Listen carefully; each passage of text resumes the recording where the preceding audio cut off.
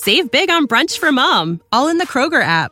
Get 16-ounce packs of flavorful Angus 90% lean ground sirloin for $4.99 each with a digital coupon. Then buy 2, get 2 free on 12 packs of delicious Coca-Cola, Pepsi, or 7-Up, all with your card. Shop these deals at your local Kroger today, or tap the screen now to download the Kroger app to save big today. Kroger, fresh for everyone. Prices and product availability subject to change. Restrictions apply. See site for details. Ladies and gentlemen, thrilled to have you here for another epic debate. Want to let you know, if it's your first time here at Modern Day Debate, we are a neutral platform hosting debates on science, religion, and politics. And we want to let you know, no matter what walk of life you are from, we hope you feel welcome. And that goes for everybody. We're telling you, Christian, atheist, Muslim, gay, straight, black, white, you name it, everybody, we're thrilled to have you with us. And want to let you know as well about Modern Day Debate. If it's your first time here, consider hitting that subscribe button, as we have many more juicy debates to come. So, for example, you'll see at the bottom right of your screen, we are excited as Kay and Ariel will be debating the hot button issue, one of the greater hot button issues of the day. And so that little promo poster on the bottom right of your screen is for that debate this Wednesday. You don't want to miss it, so do hit that subscribe button and that notification button as well so you can see it live. Now, for tonight's debate, want to let you know a few things, folks. In particular, we're going to have a very basic type of format. I think that's going to make it good. It's going to be a flexible 10-minute opening statement from each side. We're going to start with Confight, and then we are going to go to Tom Jump for his opening, and then we'll go into that open discussion and Q&A after. So if you happen to have a question, please fire it into the old live chat. If you tag me with @ModernDayDebate, makes it easier for me to get every question into that list for the Q&A. And we're excited, though. This is the first debate of our new series called Woke Wars. So we are touching on some of the juicy topics of our day in politics, and so it's going to be very fun doing that. So we are thankful to have our guests with us, and they're linked in the description, folks. If you want to hear more from our guests, you can, as their links are at the very top of the description waiting for you.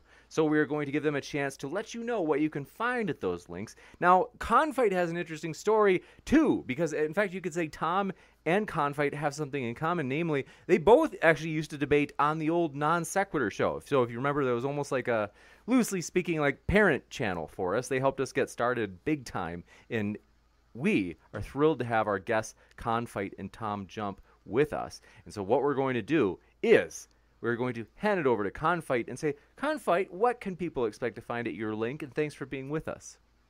Oh, thanks for having me. I'm a little bit nervous tonight, but, I'm excited to get finally back into debating. I haven't done this in a while since Non-Sec really closed down.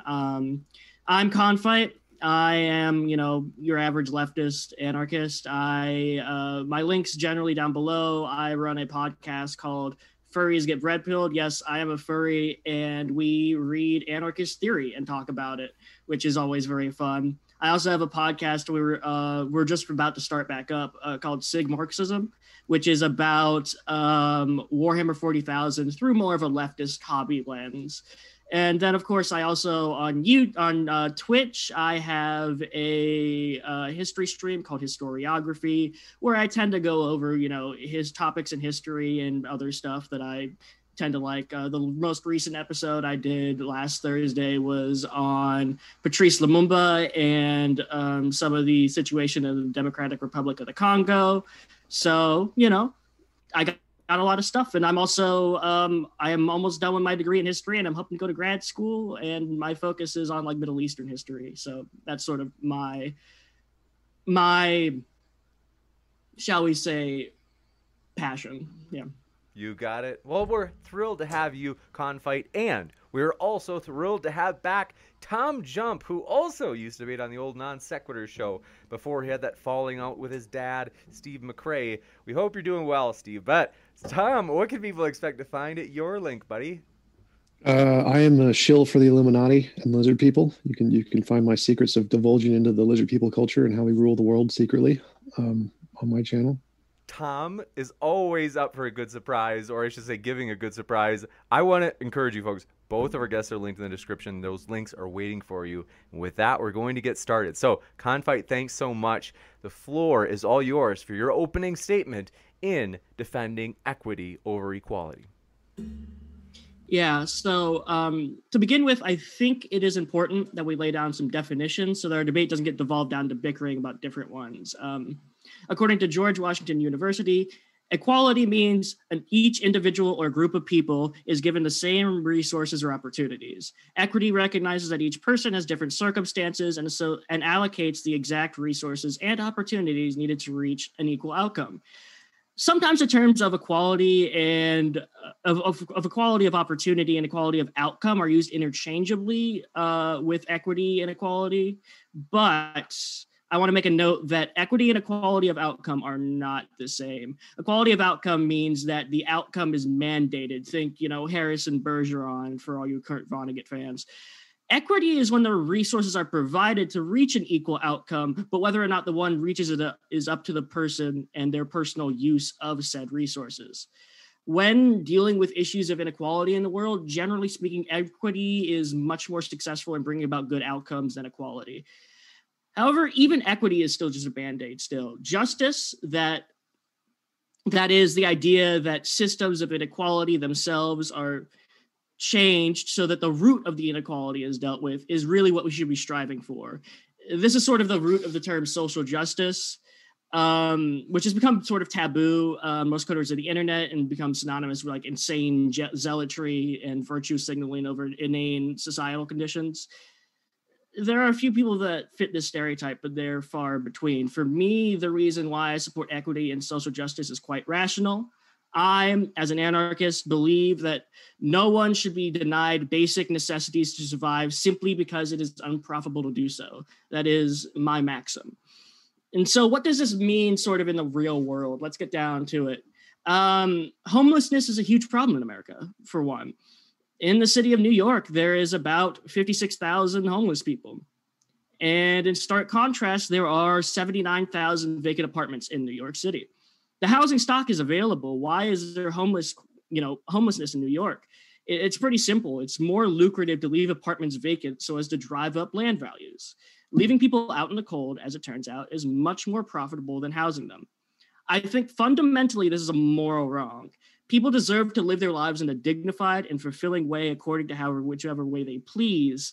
And it's a travesty that more is not done to ensure this basic tenet. Another good example is food. We are told that overpopulation is a problem because people cannot be serviced with enough food.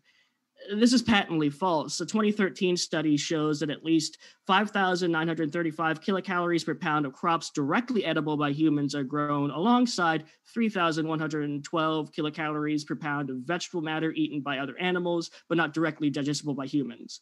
Given that the required intake is only around, 23,000 or 2,353 kilocalories, we produce enough food right now to feed the world 4 times over. Why don't we? Logistics. It's not profitable to transport food to places in Central Africa that don't have like rail systems or other things. And it's not profitable to build those things. So it's not done.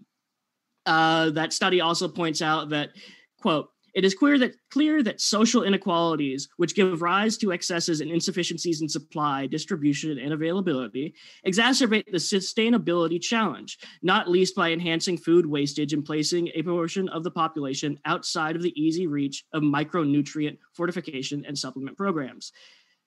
If anyone's lived in a rural area, you know what I'm talking about. People like FedEx and DHS won't deliver to rural areas because it's not profitable to do so. The USPS will because they're not driven by the profit motive.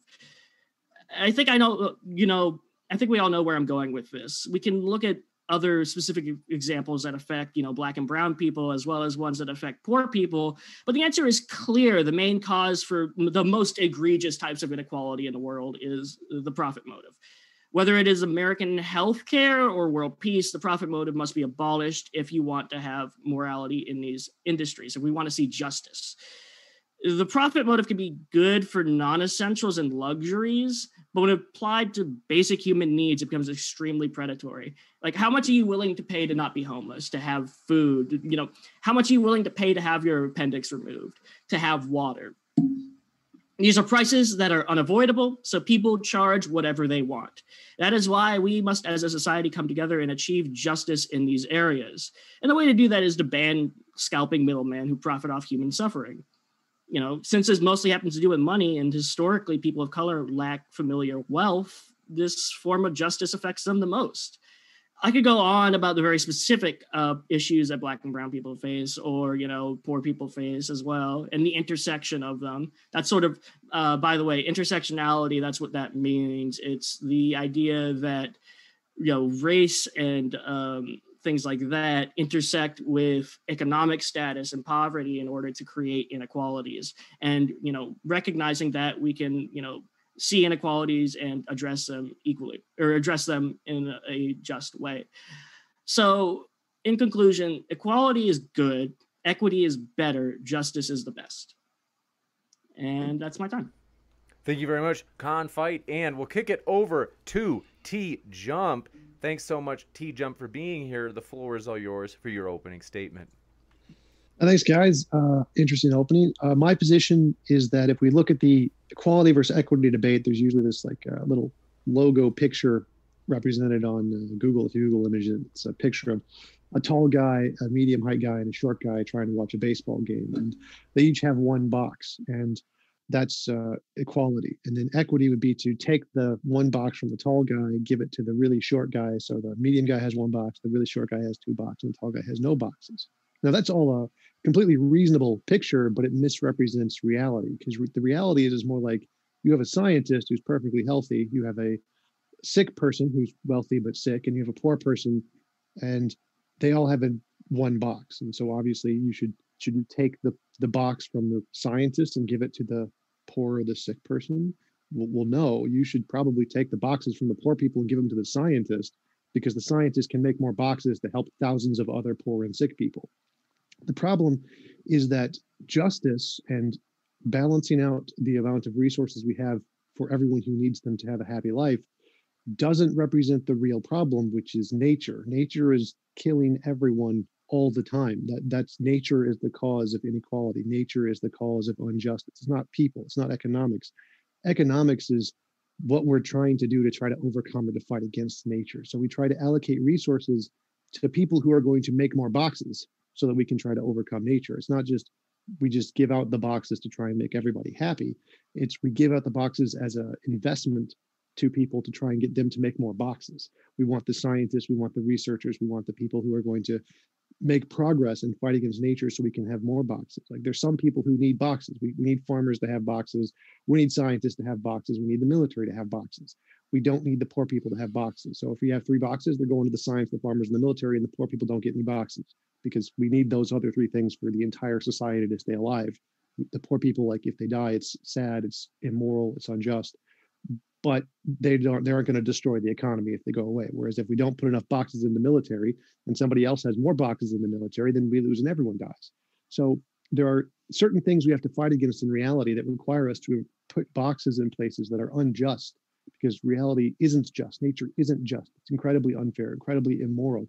And we need to balance that by trying to put the resources we have, the boxes, into places that can do the most to fight against reality, to produce the most productivity in our societies without causing a detriment. Like, economics is not easy. There's more ways to cause an economic system to fail than there is to succeed. There's very few economic systems that do succeed and thrive throughout time. And so changing those and making significant financial changes to the way we run economics is incredibly risky. It's like if you're blindfolded and you're standing on the edge of a cliff, take a step left, take a step right. Like, no, you got to go small steps.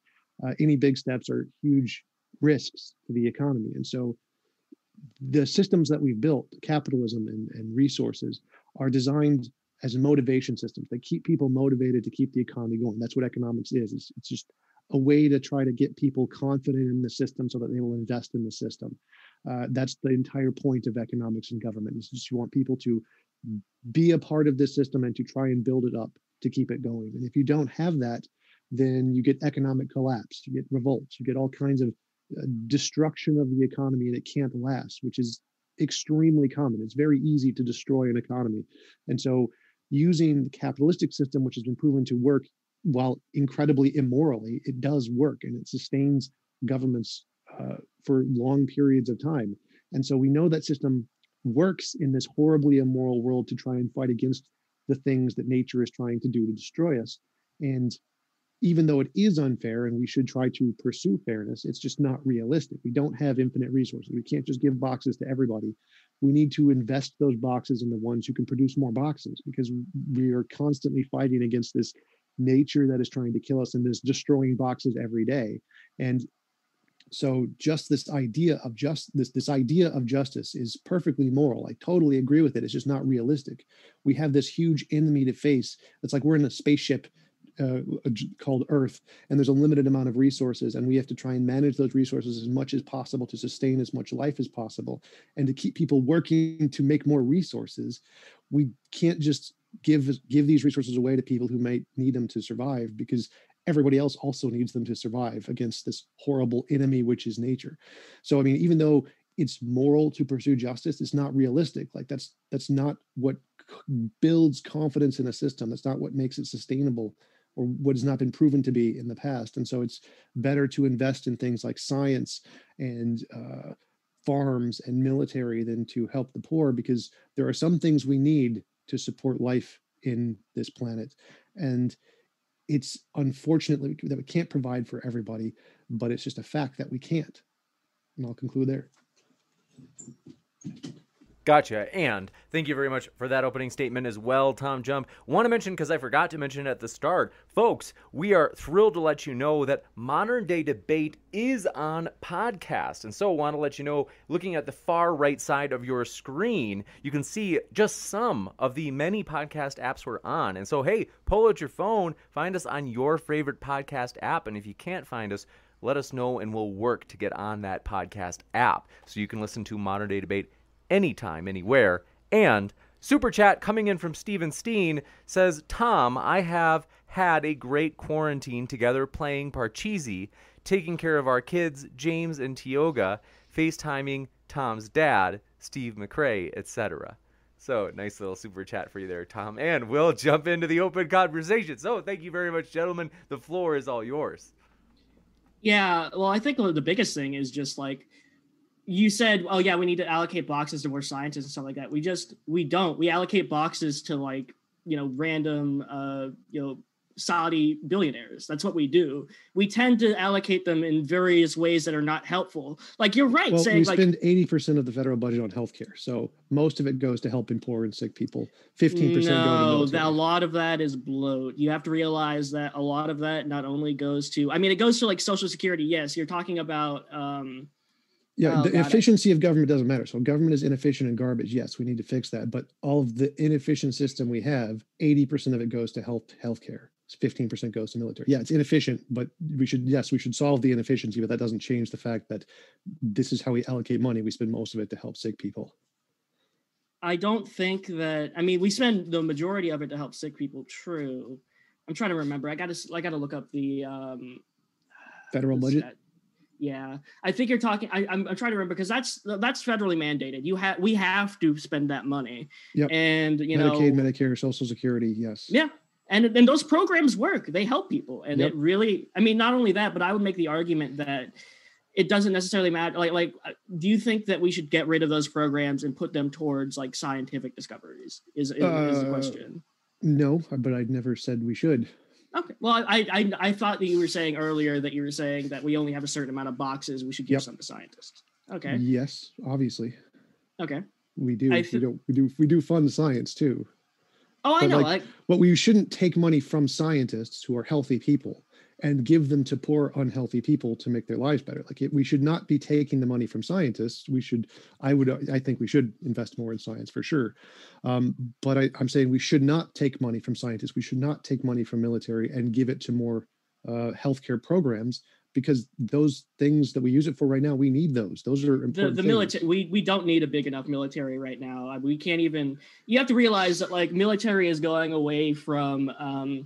Again, you have militaries that are super effective. Like ISIS has been very effective, but they have almost no budget.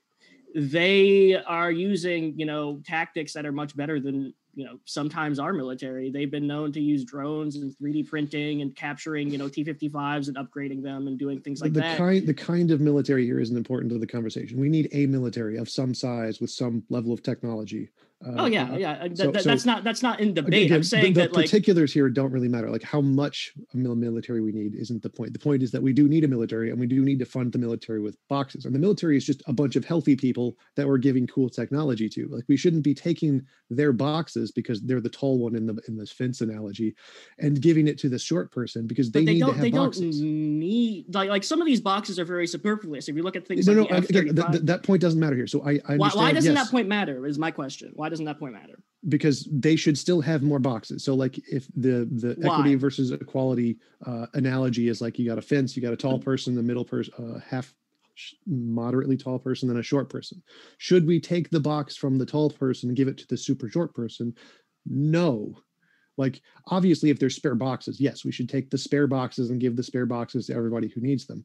But there is some amount of boxes that are not spare boxes. There is a necessary amount of boxes that need to go to the tall person.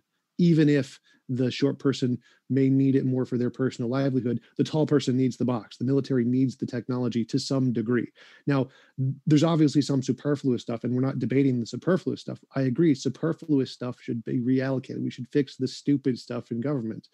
But the question is, well, should we still give the box to the tall person? Yes, there are still some boxes the tall person needs. We need the military to have that. We need the scientists. I think like everyone has a basic, necessity for life. We shouldn't deny anyone, a right to an existence simply because, they're considered non-essential or they're considered. I think human life in and of itself is something that we should value.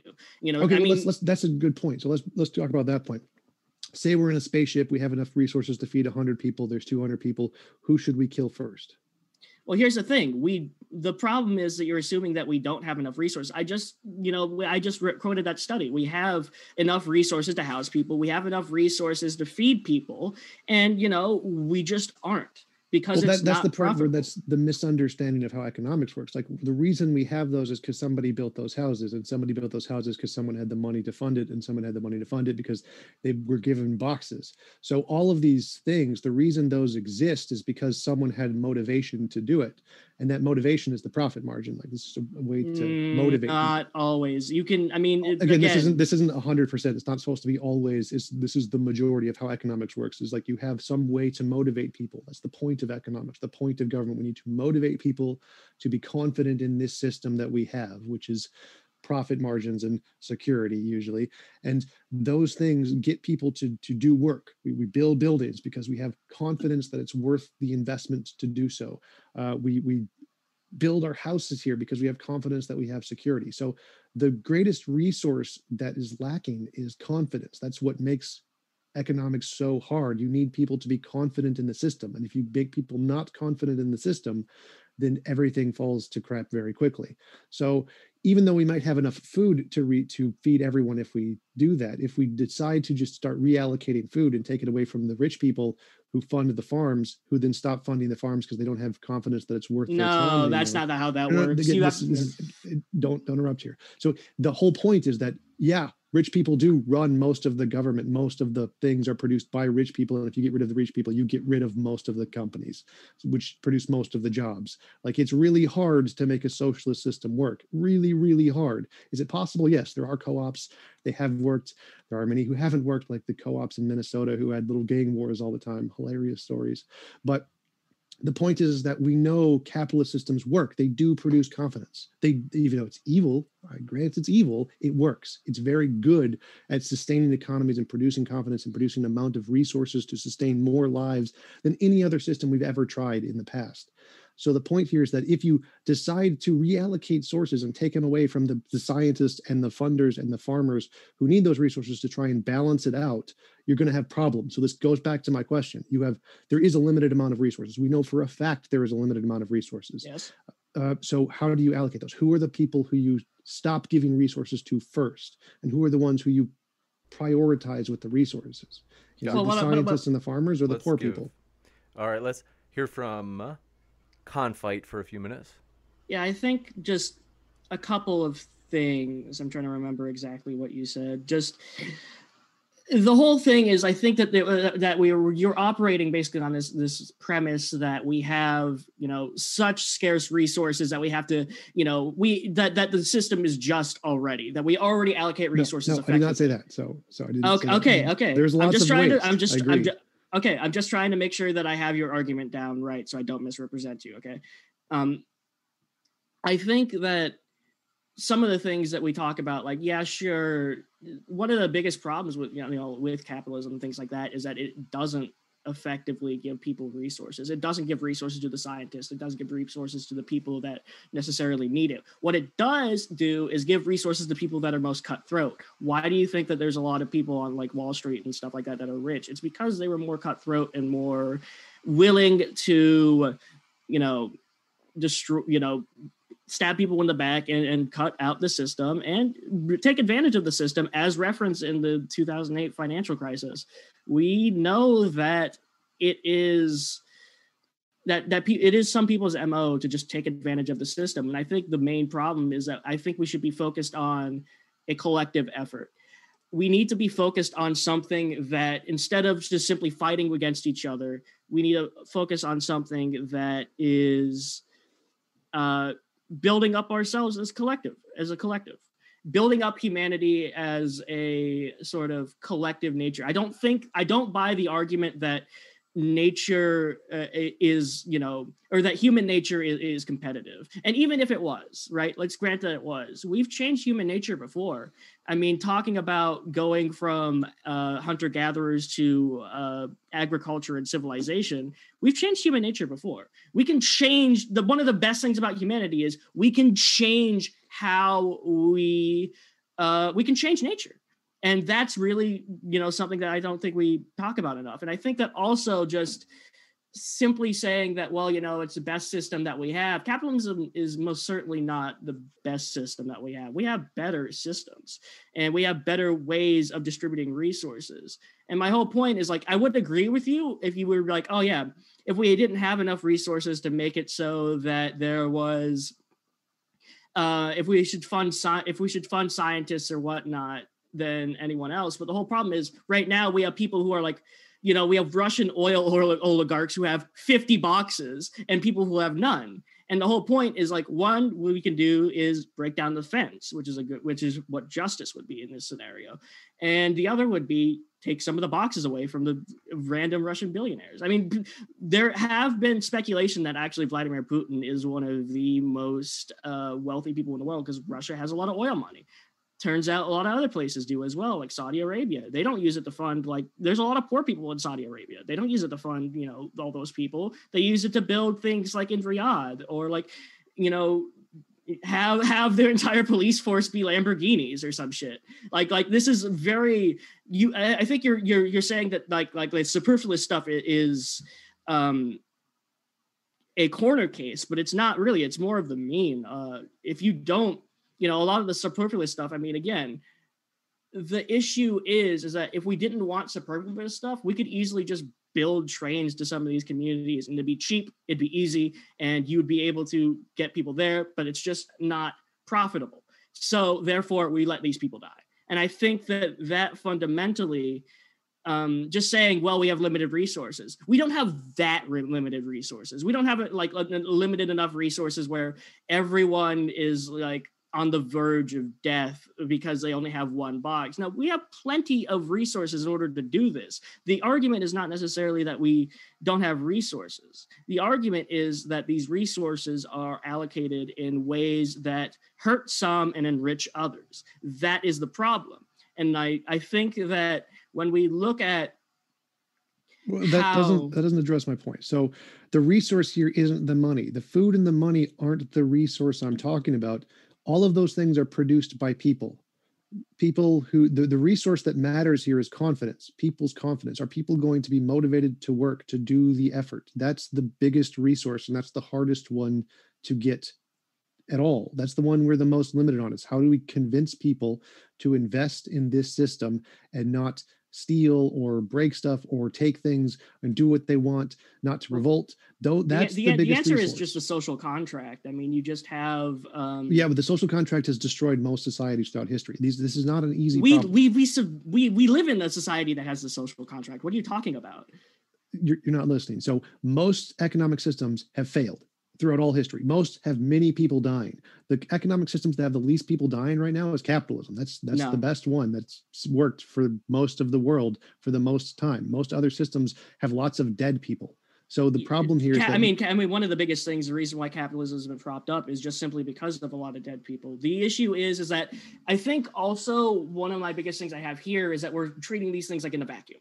We're saying that, well, capitalism and these systems simply just fail on their own, out of their own merits. And that's not necessarily true. There is plenty of times when people, tried to do socialism and they were killed. Indonesia. Look at Argentina, look at Venezuela. I mean, Venezuela is a good one. Cuba as well. This whole thing is that it's not necessarily that capitalism is the best system. It's the best system at making sure that other systems don't arise. I mean, this is the same thing that happened when we went from more feudalist systems to more capitalist systems. The feudal lords did not want to give up their power. So there was a lot of killing. And that's the sort of thing that ends up happening. And I think that I think that this whole argument that, well, simply because capitalism is around, therefore it's the best system, I don't think that follows logically. I don't think that that's a very logical way of looking at how these systems go, because you have to realize that we don't live in a vacuum. There are other, we can't create the perfect economic system because there are real world effects. And, fact of the matter is, I mean, especially when we're talking about like socialist countries and whatnot, after World War II, the U.S. controlled something like 80% of the world's wealth. So they were able to, install capitalism in a lot of places that didn't have it. This is the same. I'm not following how this doesn't seem to be addressing my point. So you agree with me that if there's a limited amount of resources, like if we're on a spaceship, we only have enough to feed 100 people, we should prioritize the scientists. You said you agree with that part, right? Yes. Okay. I think what we should do that, but what I'm saying is I sort of reject the premise that we even need to do that on Earth right now. I just don't think that's a separate point. So that wasn't the point. So the point was just the spaceship analogy. With the spaceship analogy, you agree. So moving forward, how do we determine if we have enough resources or not? What is the metric that we use to determine if we have enough resources? Well, the metric that we would use, I mean, we have, again, so it depends on the study. The study that I linked does kilocalories. Generally, people need about 2,000 calories a day. So we can make sure that we have, I mean, obviously sometimes if you want to be a bit more decadent, we can have more, but we produce a lot more than 2 kilocalories a day per person. So we have, that amount of resource there. And the way that you determine this, I mean, is pretty empirical. We have, again, homeless people in New York. We have enough bills. Okay, so your answer was the amount of food. The amount of calories produced is how we determine if we have enough resources. If we have enough food, specifically that resource. Okay, but there are other resources, right? So even if we maximized food and balanced out the food for everyone, that could displace some other resource that just kills a bunch of people, right? Maybe, but it depends. Like, again, we're already producing all of this food, and I don't know necessarily what you're getting at. Are you saying that there could be some nebulous resource that we don't know about that's somehow connected to food? Like if we're talking about water, maybe water, or if you're talking about like fertilizer, sure. I mean, the whole point is that we already produce, and I'm not following what you're saying. So if you maximize one resource, there could be another resource that's important that you're not considering, that if by maximizing this other resource, you end up killing lots of people because that other resource was required. Like, I'm not naming it yet, just saying hypothetically, it's possible that maximizing this one resource of food isn't the one we should be looking at. There might be others that we should also include here that may mean we shouldn't maximize food for everyone. Maybe we should prioritize this other resource. We do that on a case by case basis. That's not an argument against. You're right. It's not an argument against anything. It's just I'm giving questions. So the question is, I'm saying that question is fundamentally flawed because it doesn't. I mean, we can sit here and say, well, what if this, what if that? I think. All right. I'm trying to. All right. I'm trying to represent your What if, argument. what if we can give everyone one single potato, and that makes everyone miserable, and they all hate it, and governments, they stop working because I'm not going to work because I don't care, because all I get is this potato, and governments collapse, everyone dies, all food stops. Like, that's bad, right? Yes. So obviously, maybe we should give some more people more food to make them, go to work. Like, if they're not going to work, if they don't get a burger or whatever, and we should probably build up enough stuff in that system so they get enough happiness that they're going to keep working and keep producing food, right? And even if that means we can't feed everybody, because now, like, if we tried to feed everybody and most people were unhappy and we just stopped the economy stopped completely, that would be bad. So we need to give enough stuff to make people happy to motivate them to keep doing the economy stuff. I think I understand what you're saying now, is basically that all these resources fuel the resource, which is to say confidence. Yes, sort of. Not sort of. I agree. There's lots of excess. There's lots of things we can do more efficiently. But the point here is that it's not just about feeding everybody. That's not the resource. The food isn't the resource we're talking about. We're talking about confidence. We're talking about people doing work. The resource that is the most scarce is people doing work to combat nature. That is the biggest resource, that is the most rare, that we need the most of. And to get people to do work takes more than is just the minimum required. You don't necessarily, I mean, again, like, you don't necessarily need a profit motive for this. And we could do that with, the whole point is that what we would need for something like that, let's say if you went to work for, this is actually covered by Kropotkin and Conquest of Bread. If you went to work, right, and you were guaranteed to have all the luxuries that you wanted, so just as long as you worked like 4 hours a day, would you do it? Yeah, sure. Yeah, exactly. That's the whole thing. And that's my whole argument, is that we have the resources in order to make that happen. It's just that some people get a billion luxuries and some people get none. And that is the problem. What do you mean you have the resources to make that happen? No, we could not get every human being a Lamborghini. We do not have the resources to do that. We don't have, like, if we separate all the resources out to each individual, they would have essentially less than the average American. I don't think so. I think that, less than the average American. You also have to realize that number by averages is skewed because of the fact that there's a lot of, like, generally a lot of very rich people in America. Well, I'm talking like the mean or the median, whichever version. You probably want median. That's perfectly fine. That average is still higher than the world average by a significant margin. So if we just took all of the resources in the world and equally distributed them to every human being, most people in America would go down. People in America would not be happy with this. Yeah.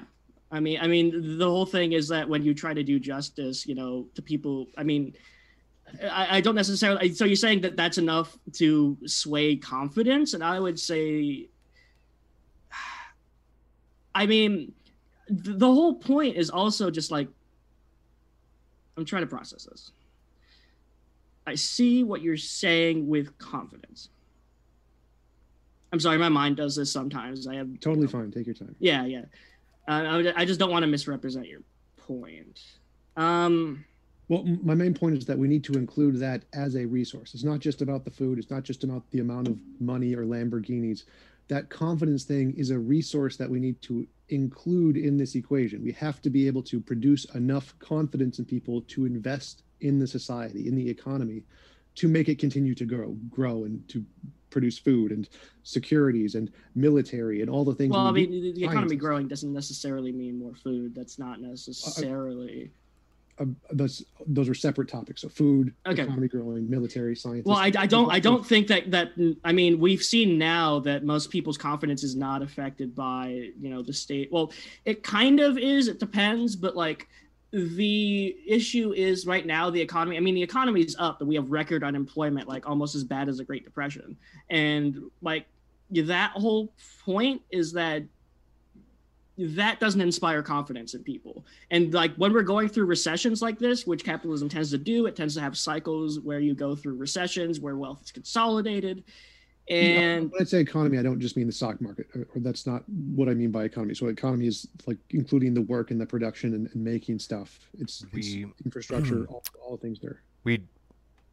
what I can do is give you a chance to respond, Confight. But I do want to mention we do also have a juicy super chat. We were trying tonight to maybe like interweave some of the super chats in the discussion so that they're not all clumped at the end. And so I do have one that you guys might get a kick out of, though I could be wrong in terms of where you'd stand on it, Confight. This what is it? Read it.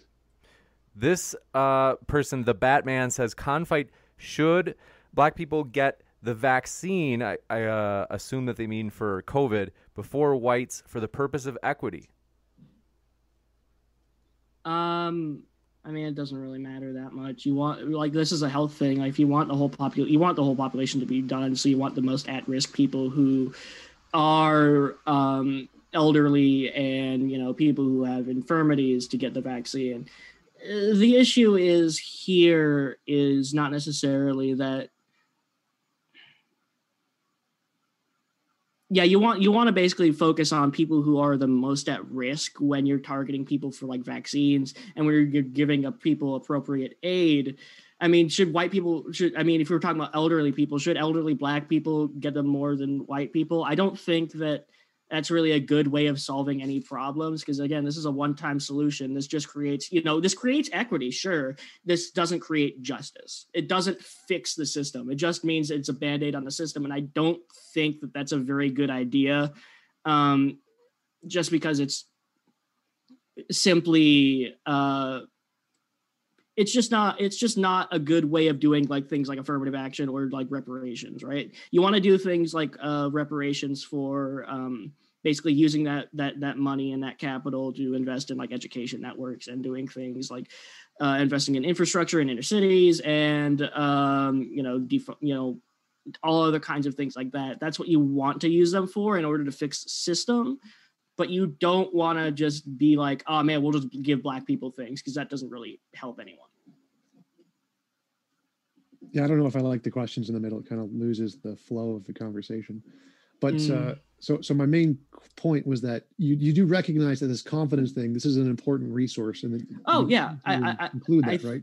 I think that, human confidence is an important resource. I just think that there are other ways to inspire confidence other than simply the profit motive. You can have other ways of making people, we have, in history done that. Turns out survival is also a pretty good way of inspiring confidence. It's not, we have other ways of doing it. And I think that we can, fundamentally, we can structure society in a way that does keep that confidence resource and is more just than capitalism. I think that's the whole point, is that we can do that like right now if we wanted to. How? What would produce that confidence? What would produce that confidence? Simply put, if you work, you get all the resources that society produce, and as much as you need. For each according to their means, each according to their... At a lower rate than the average American. At a lower, you're going to have some people that are going to lose money. You also have to realize that some people in America will have enough money, right? Sure. So everybody in America would have enough money. It would just be lower than the current amount they currently have. Not, some people would increase. That's how averages work. Yeah. So obviously, but since it's below, I don't think it's less. I don't think that amount of money is less than the median. We have to realize like how much of it is consolidated like at the top. It's billions and billions and billions and billions and billions of dollars. Sure. If we take all of Jeff Bezos's money, we can give every human being or every American about $3,000, or every human being about $40. Yeah. It's much better than sitting in Jeff Bezos'. A lot of it's not sitting in his account. It's locked up and stuff. But still stock prices. So he doesn't have any of the money. It's a stock price. Oh, I know. Sell his stocks. I know. Just hypothetically speaking, I was mostly talking about that. You're correct in saying that, but I think that we really just like I think also just we tend to this whole idea of confidence, right? That people, if we invest in certain people, that they'll build up confidence in the economy because they make the economy grow. I don't think that we invest in the right people right now. We don't invest in those people that are going to, we invest in people that tend to have the most returns for shareholders. That's typically how you invest in like a capitalist system. You want to get that return. When we don't invest in people that aren't going to give you that return. But I'm saying that why don't we invest in those other people? Because they can give us good returns, like on a social level. They're not going to give you money per se, but if you invest in education, if you invest in, you know, infrastructure and whatnot, so that people have roads they can actually get to fucking work on, that is going to not only inspire confidence, because people now realize that their government is much more confident and their government is a lot more able to meet their needs. And then they'll go and work, and they'll do all other kinds of stuff. They'll also do, you have more consumer spending. You'll have more. I totally agree that our capitalism is broken, but I'm still an advocate for capitalism, just capitalism with regulations. And so I think that, yes, you're right. Our current system is garbage. There's lots of crap to it that needs to be fixed, but I wouldn't advocate for socialism. I'd still say a kind of capitalism would still be preferred, just a not as garbage one as we have today. So I think that capitalism is good overall. Are you advocating for something else? You said you were an anarchist. I'm an anarcho-syndicalist. I think that society is best organized in a way that is, you know, basically a bunch of labor unions, and you still have markets and stuff. Like, I think that's the biggest thing. Like one sec. Just forgive me for interrupting, but just before we go into kind of economic systems on a broader level, which I'm open to, though I do want to try to steer us back if possible in terms of whether or not, like, any particular practical, like, on the ground ways in which we might try to institute equity. And then, or Tom, your counter offer. James, this is literally what we're talking about right now. So the question is during equity versus equality, what system would you implement? Because we have to include the boxes we're talking about to try and redistribute the equity and equality, include confidence. So we've agreed that confidence is one of those resources, one of those boxes we need to include. So which systems can accurately balance those box systems while prioritizing the scientists over the poor people, can balance those boxes correctly while including confidence? I say capitalism. What system can he say can produce this equity versus equality distinction that we're talking about? So that's, well, I would say also fair if you want to explore it now. Hopefully we can talk about more applied, like on the ground type scenarios as well. Oh yeah, I mean, I could talk about this like in response to more of a sort the. Let me formulate my are there any like that? That's one question. There is places where you have confidence in a government that is not capitalist, and you know how they keep that confidence is keeping people employed, making sure people have roofs over their heads. Cuba is a good example of this, even though they have a lot of problems with food shortages, and that does affect confidence. That's not just because of communism. That has to do with the U.S. blockading them for 50 years. That's the big thing, is that they don't the systems don't exist in a bubble. The whole reason why Cuba is doing, poorer than other places right now is because of the fact that the U.S.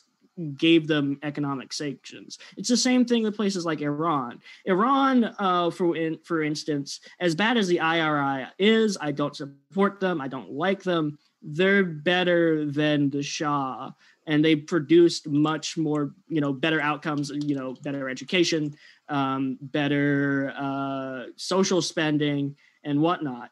And the only reason why the Shah and stuff was kept in power was because of oil wealth, because they were giving people money to the Americans, doing things like buying into the F-14 program, doing things like purchasing all other kinds of American expertise and hardware. And they were doing so at the expense of people who were starving. And it didn't produce good outcomes. It didn't make their society better. They didn't flourish. The whole point is that they're not investing, like even in military stuff. When you invest a lot of money into military, it doesn't necessarily mean that people are going to be better. And it definitely does not inspire confidence. Like, you just look at Mexico. Mexico spends an inordinate amount of money on the military, and their people does not have enough confidence. I should say the military isn't about confidence. The military is about stopping other militaries. So those are two. Yeah, that's fair. Okay. I think I see where you're going. But if we just look at there are tons of socialist countries. There's like 50 different socialist countries right now, but none of them are like any of the European Western countries. If you look at the most developed, most secure, safest places in the world, none of them are socialist. They're all capitalist or democratic. That is by design, by the way. I want to say that a lot of these socialist nations, again, that's not because of the fact that socialism doesn't produce confidence. You're looking at the outcomes right now in a historical bubble and saying, well, these outcomes, therefore, it's just a product of the system.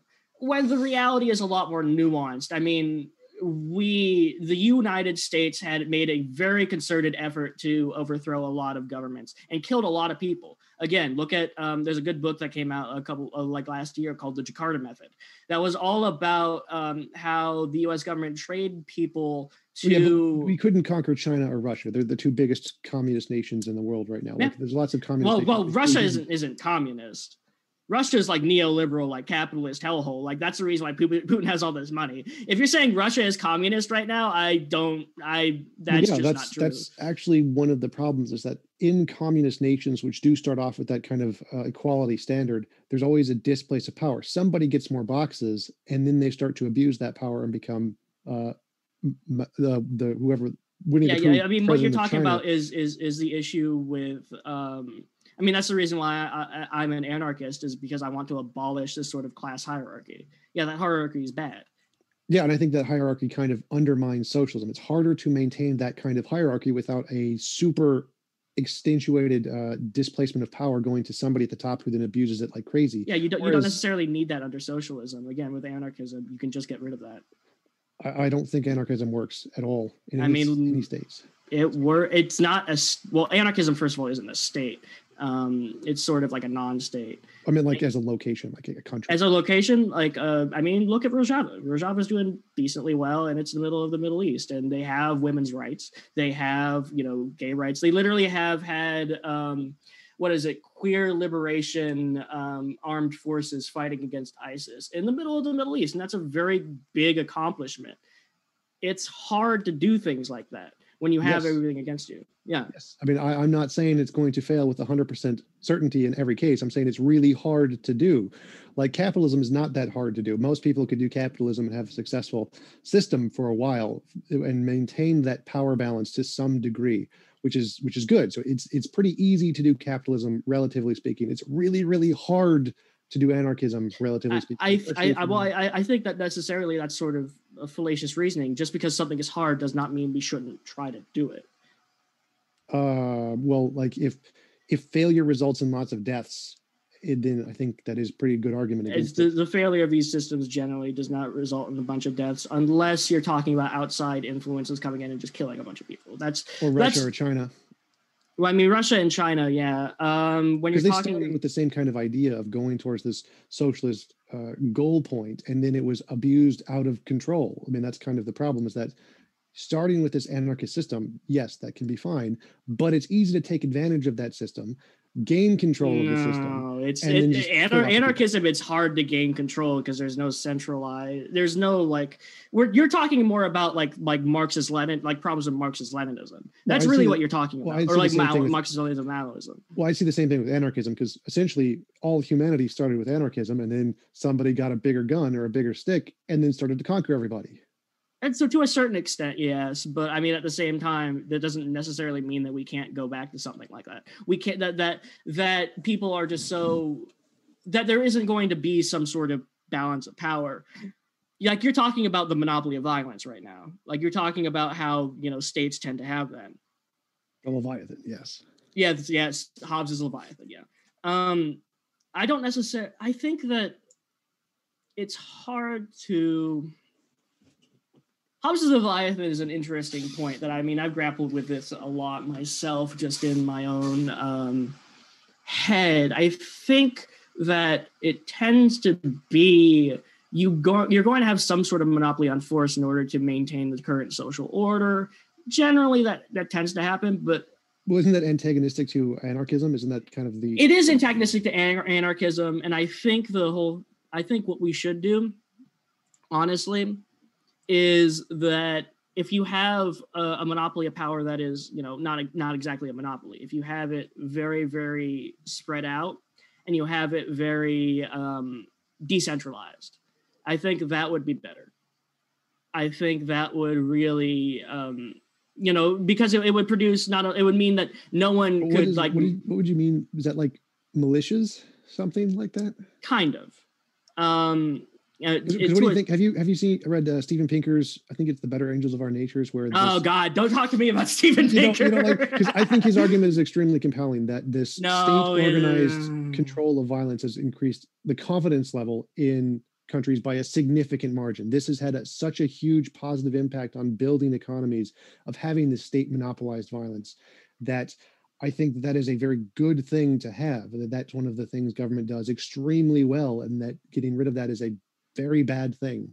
I mean, the whole thing would be that I have a lot of disagreements with Steven Pinker. I haven't read Better Angels of Our Nature. I've read things about Angels of Our Nature, and I'm not really compelled by that argument. I don't necessarily think that it's just because the social system that we have now tends to have, work. I think one of the biggest things we were looking at in this debate is like this idea of, well, the system works or it doesn't work. It doesn't like that dichotomy fundamentally doesn't really map all that well onto reality. This whole yeah, I totally agree. Like I would say that there are definitely socialist countries that work. It's not 100% failure rate. Well, no. What I'm saying is that we're thinking about this the wrong way. That work versus not work is a bad way of looking at how economies and states function. What you should look at more often is utility. Utility tends to be something you want to look at more than work, because work is very vague. Utility is something you can work measure. In versus something like what No. I mean utility. I mean, what kind of outcomes did the state produce? How does it produce those outcomes? And I mean, like you said, like sort of the resources. What does it produce as far as with competence? That's a utility. What does it produce as far as, natural resources? That's a utility. Yeah, absolutely. I totally agree. But my argument is more that like the rate of success versus the rate of failure. Like if we tried 100 countries with a capitalist system and 100 countries with an anarchist or socialist system, how many are going to have a positive outcome and save lives? How many are going to have a negative outcome and lead to somebody abusing the power and taking over and getting a bigger stick? Well, the problem is we don't know. There's no way of knowing. I think there is. I think that's no, there's not. I think there's a pretty reliable way we can look at the past and see, well, which systems have had a more successful route, that more countries have tried this and succeeded, more countries have tried this and failed. We can probably map it out pretty clearly. And that's why most economics are pinned to lean capitalist, is because it has been demonstrated to work to some degree. Most economics leans capitalist simply because that's the system we have now. I mean, during feudalism or mercantilism, you would have people who were, mercantilist economics or economicists. I mean, most scientists are physicalists for the same reason, because it works. But well, I mean, it just works now. That doesn't necessarily mean that there's not a better system out there. Oh yeah, sure. There's absolutely more discoveries we could make. I grant there's going to be a better system than capitalism that we're going to discover in the future, but we need to discover it first. And I think to do that is we have to try it on very small scales. We try all of these new systems on small scales, not implement them on a government scale. Like I would definitely not advocate for trying anarchism. Well, that's what an anarchist commune does. Like, again, these are very small scale operations if you look at them, and they tend to work decently well.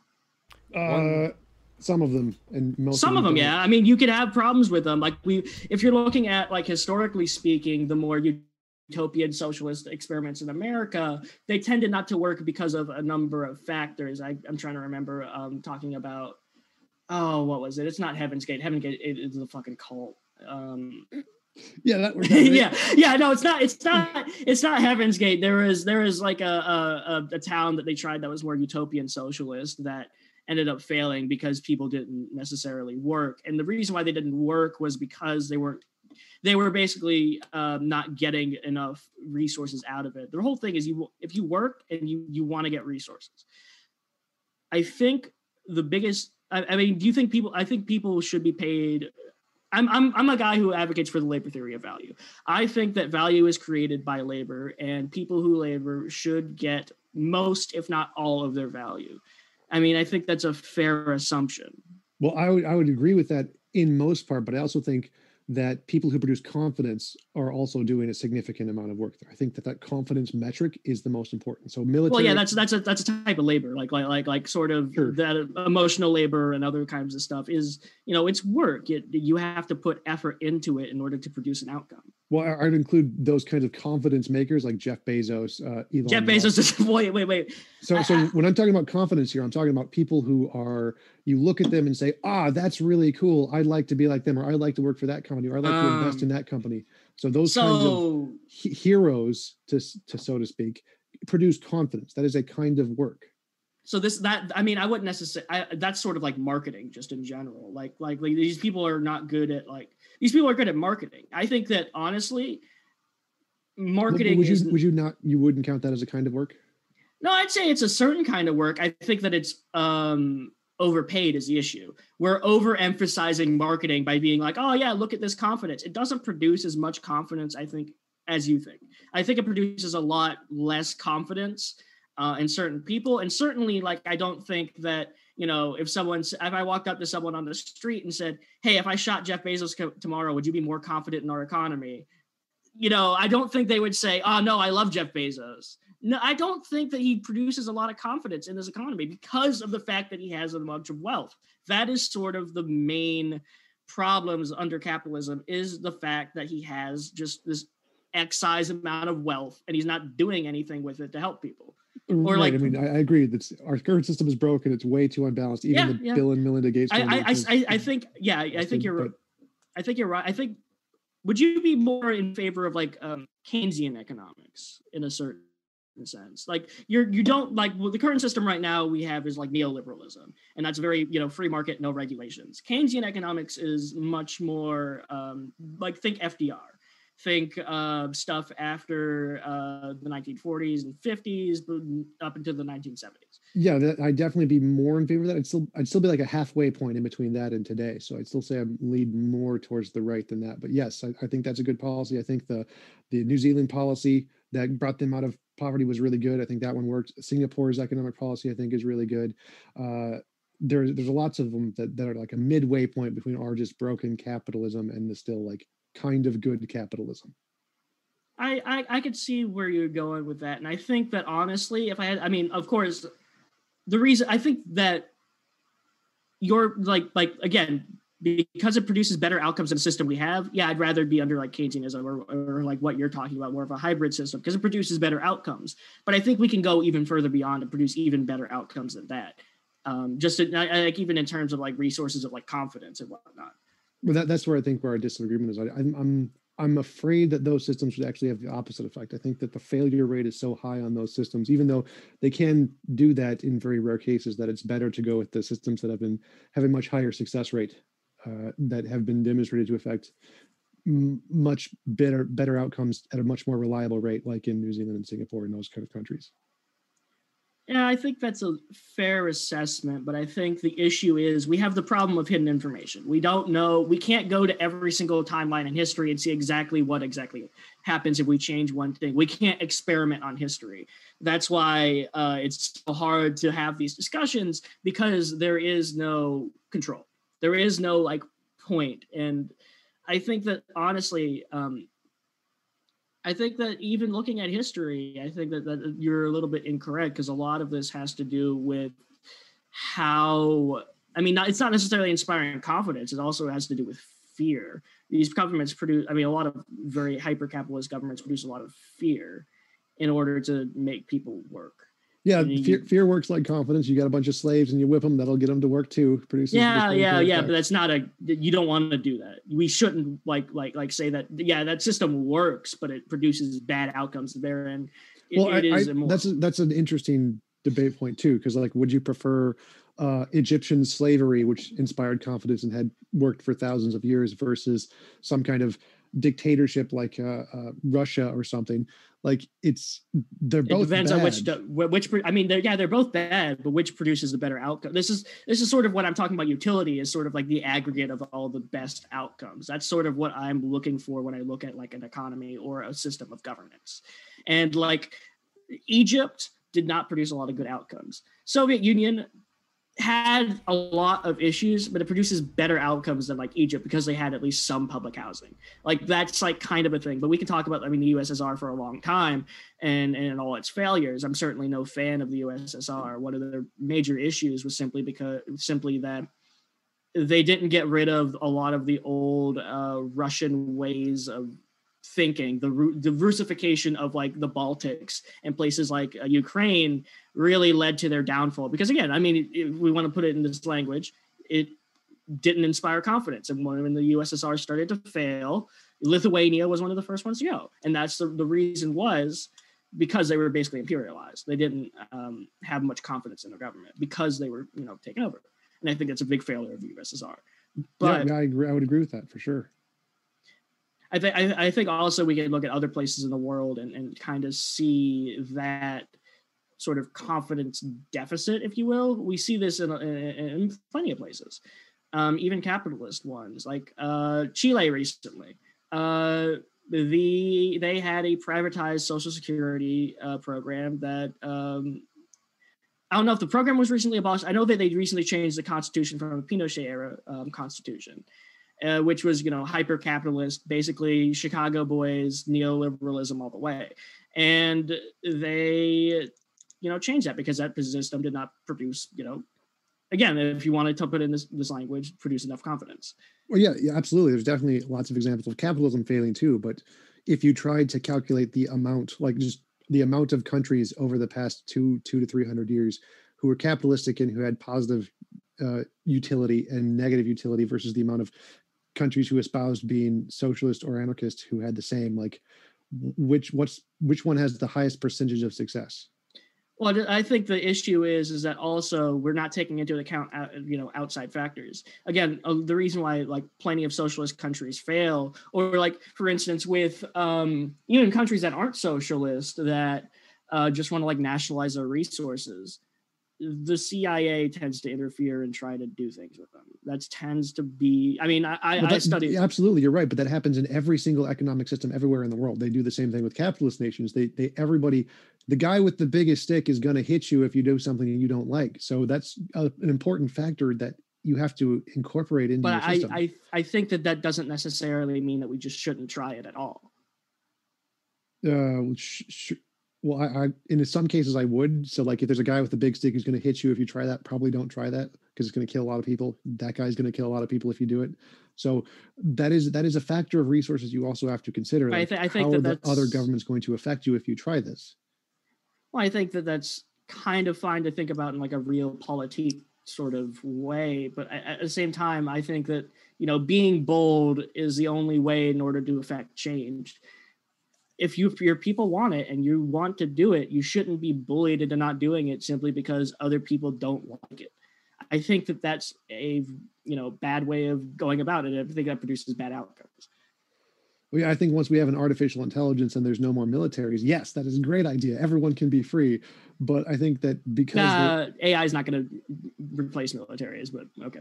I think it's going to replace pretty much everything. We're going to become pandas, but different topic. So, that's like a post-scarcity society. Like that's sort of like what stateless class of society. That's the goal of communism. Yeah, absolutely. Yeah. And once we get to that point where we do have a abundance of resources and do whatever we want, we essentially will have a kind of communism, and I'm happy with that. But I don't think we're at that point yet. I think that's sort of where we fundamentally disagree, is where I think that we do have the resources to do it. We just don't have necessarily the means. We can easily go to places like this right now. We just choose not to, I think, is the problem. All right. I think we've both outlined our position pretty well. Yeah. Gotcha. Hopefully I didn't misrepresent it too much. One thing that definitely still curious to hear within one of these systems, let's say within a capitalist system, you had heard one of the questions earlier from the super chat.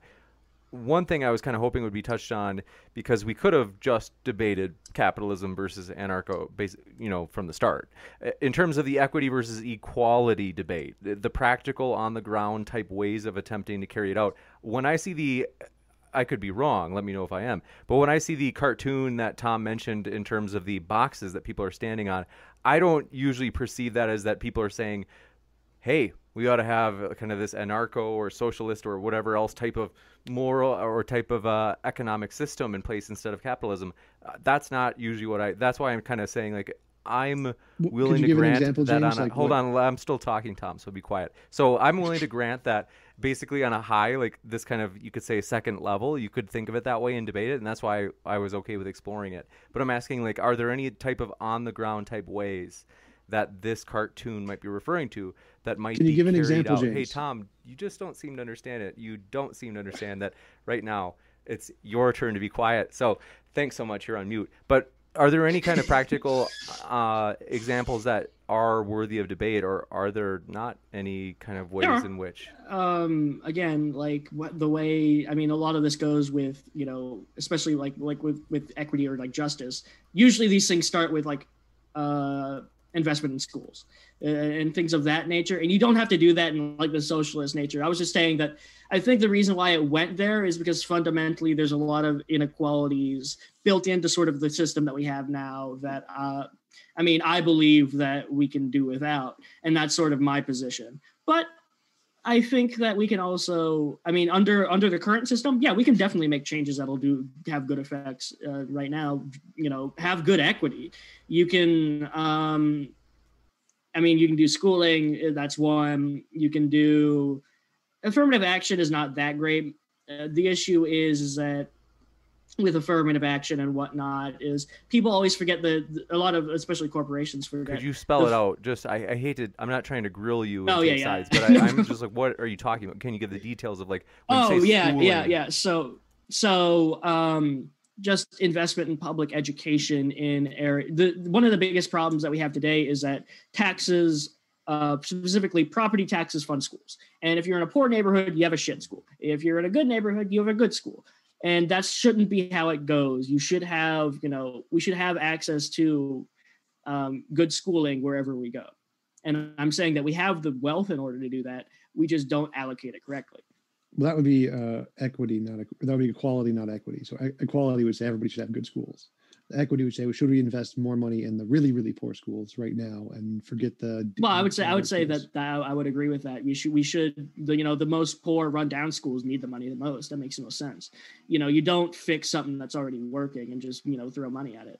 Well, is it working, or do you think? Because I think most schools are still pretty bad in general. Yeah, most schools are pretty bad. I mean, I've gone to. So this would go back to my analogy with the scientists. I think that we should give one of the boxes to all of the schools and just keep building up every school together instead of trying to invest in the sick schools. We should still invest in the ones that are trying to build up and learn and innovate in schooling to try and learn better methods, and then try to take those methods and apply it to all the schools rather than investing in the poorer schools. Well, I think that investing in the poorer schools does the same thing. If you bring them up to a certain level, you have all the schools doing that. And that's sort of the point, is that if you have something that's working and you have, enough investment in the school, you have, good outcomes. I mean, this is sort of what we see, people in higher end neighborhoods tend to have better schooling opportunities. And they do more things with that, like you said, doing science and doing whatnot. The issue is we should invest in poor schools because they don't have that right now. They don't have that level of competence or confidence really in their school system, and that needs to change. And that's the sort of infrastructural change we're talking about, especially also just investing in like Black neighborhoods, like streets, like infrastructure in this country hasn't been updated since the 1950s, like Interstate Act. It's really bad. And it's especially bad around people in Black areas, mostly because of just racism from, like the 70s of people, saying we shouldn't invest in Black areas because, they're lazier and they don't do anything. And that's we both agree that infrastructure is terrible, education is terrible. We need to fix all of these things. But the question, I'm saying we fix the worst parts of it first, and then we don't just invest in the good parts. That's the part where we disagree. So I don't think we should just invest all we can to fix the worst parts. I think it's better to spread out the resources to all of the parts and focus on the ones that are doing the innovation and making the progress. Well, that's what led to the system in the first place. Like you're basically saying that like it's okay that I fundamentally disagree. I don't think that that's a good way of producing better outcomes as a society, because you'll have a certain class of scientists, but why not do that for every single school? So we have a bunch of scientists, not just like a couple that are really, really good. You have a bunch of scientists that are, pretty good, and they will build together in order to do something, because a scientist that's extremely good, one scientist that's extremely good can make one mistake and can screw up. But if you have an aggregate of more people that are, highly competent, maybe not as competent or like as the best, you still will get better outcomes because those people will screw up less, because those screw ups are lost in the system. Oh, it's because innovation is mostly done by the people at the top. So that's not pretty much always, especially in high level sciences and education. You need a significant amount of resources to try new stuff to see if it works and to have the resources to test it. Usually most innovation is done significantly by the people at the top. That's not the same as people saying people at the top. That's more of less just saying you need resources in order to do it, which I would agree that you do. But the issue is that research at the top, again, those people aren't at the top. Those people are just, they're at the top of their field, sure. But taking the schools example. So if we have the most successful schools, for example, and you give them money, they can then take that money to invest in things like engineering classes, which high schools mostly don't do, or other kinds of trade school classes, which most high schools don't do. So they invest in these other kinds of things that other high schools don't have because they have excess money and excess teachers. And they can then say, this program worked really, really well. We can implement it in more schools. And so they've innovated. They've created a new system that we didn't have before to teach people new things at a better, why can't you build an engineering school at a poor school?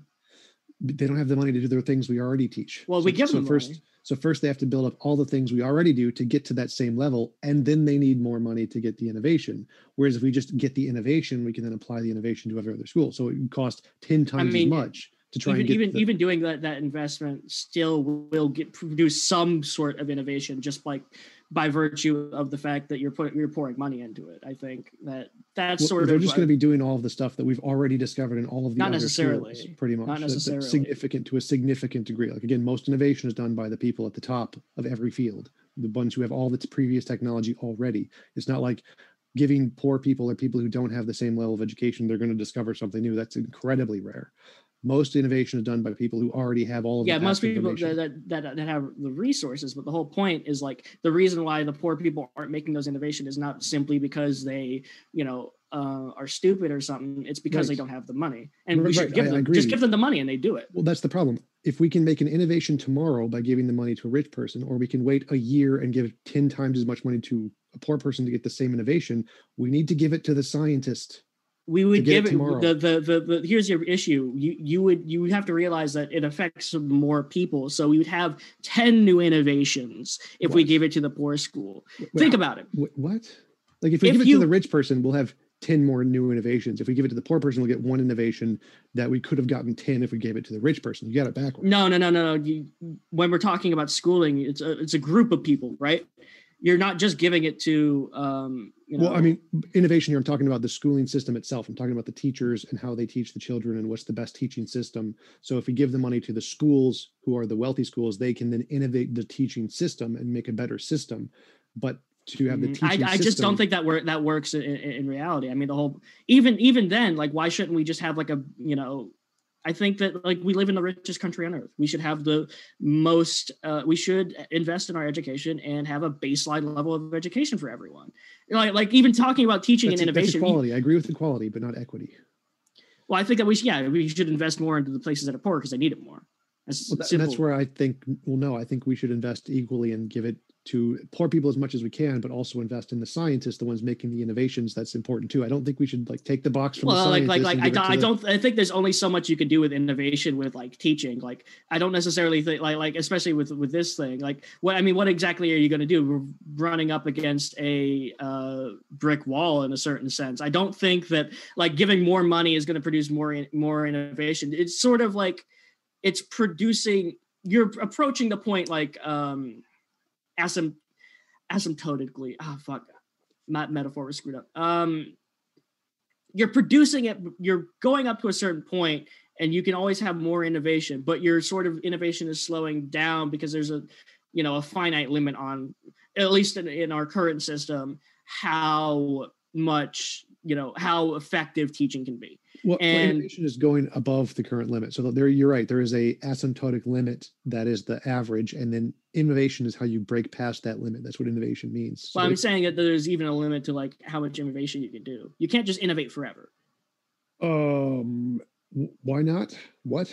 because there's material like there is material limits on the universe. That's the reason why you can't. You can only make an engine that goes so fast. You can sure, but I don't think we've come anywhere close to the accurate limit of how to teach kids stuff more effectively. Like I mean there's significant innovations that we can make in that field pretty clearly. I don't think we've gotten close to like batteries. There is, but again, actually those innovations are not going to come from investing in high schools. It's going to come from investing in colleges.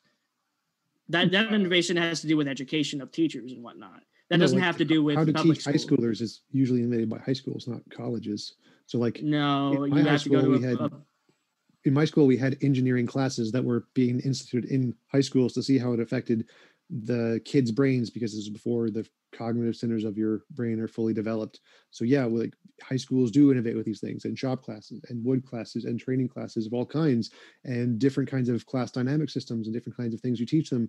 These are tested in high schools, and you can see the results in the grade scores and how those kids do in the future. Like, yeah, these are tested in high schools. We literally test the system on the kids and see how well they do. That's how we do innovation in high school. It's not just you go to colleges and get them to write a paper. The colleges write a paper, then get funding to give the money to the schools, so the schools can then do innovation and test to see how they work in the high school.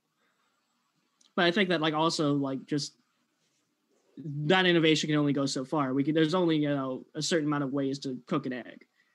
We're going to get to the point where we can literally teach kids 20 languages by the time of high school. I think that is a possibility. So I think there's still a significant amount of innovation. Well, I mean, again, why wouldn't you want to have, why are you putting all your eggs in one basket? Why not just spread them all out and try to cover as many bases as you can? Yeah, sure, it might be more expensive for, equality. I'm good for equality. So I'm good at giving money to everybody to see which ones can innovate, but equity, not so much. I still want to give the money to the kids or the schools that are rich, because I want them to try to innovate, because they already have the money and the infrastructure to do things. They already do good things. Why not? Why give them even more? I don't understand that. They don't need it more. Well, because if they have excess money, they can innovate more. They can try more stuff. They can't innovate that much more. I think you're really overstepping how much they can innovate. I don't think that's I went to a fairly wealthy school, and I was fortunate enough to do that, and it was a public school.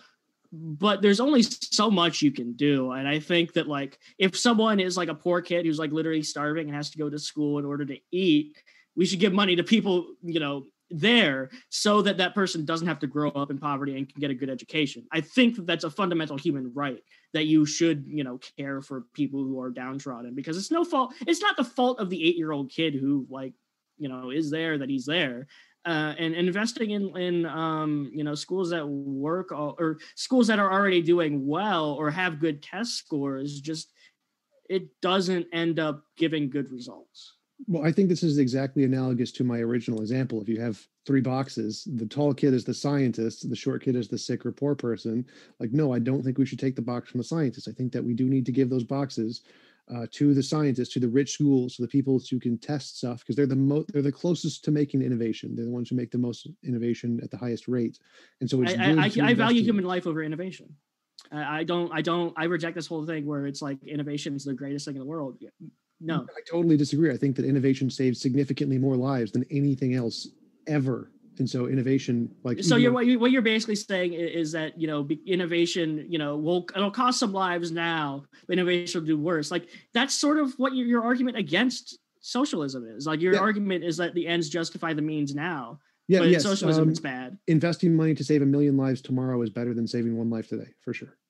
Norman Borlaug, I would give every penny to Norman Borlaug every single time, because he invented genetically modified wheat that saved millions of lives, because we gave the money to him instead of feeding the people in Africa at the time. Okay. I think that, also at the same time, I think also with just justice, and I'm trying to formulate a response. I'm sorry. I think that we can honestly we have enough resources to do both, though. We have enough resources to not only give to people in Africa, but to do all these more things. And while we're giving those resources to people in Africa, we can innovate with that money as well. It's not like you can only innovate at the top. We can incentivize places where you can innovate as well. There's other places like that. Right, but again, innovation is mostly done with people who already have all the past knowledge and the most technology, because most innovation requires some new kind of technology they don't have. Like you can't innovate in science unless you have a large hadron collider, for example. But I mean, that's the disagreement is there is how do we determine if we have enough resources to do this and not collapse the economy? Can we just decide to we're going to reallocate resources to save all these people? Will that have a that'll negative boost the impact on economy because it increases the amount of spending money people have and the amount of free time that they have. So that they're not like, working dog shit jobs in order to do stuff. They're working better jobs in order to make more innovations on a broader scale. I think you're thinking way too linearly about this. And I think that this is sort of like the great man person of history, where history is made by, great man and sort of created. How does sending food across the world give people jobs in America? What? Well, you have to work with like the logistics of that. You have to, build. If we're talking about infrastructure, if we're talking about sending people across the world, people have to build, go there. People have to manage that. People have to, learn sort of skills about logistics that they can use elsewhere. They can, you can do all kinds of scientific tests on this. So, for example, we're taking some of the stuff that we produce in America, and we're giving it at a cost to other countries, which means we get less money.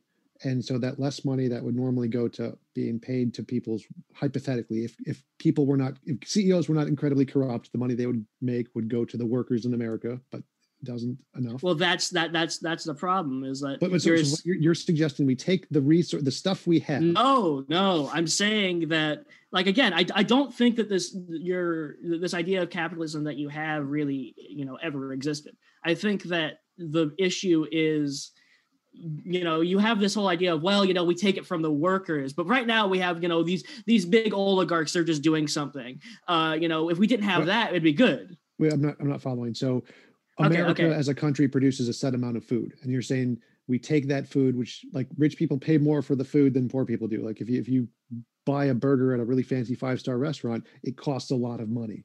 Yeah, because that's a markup. I literally used to work in like those places.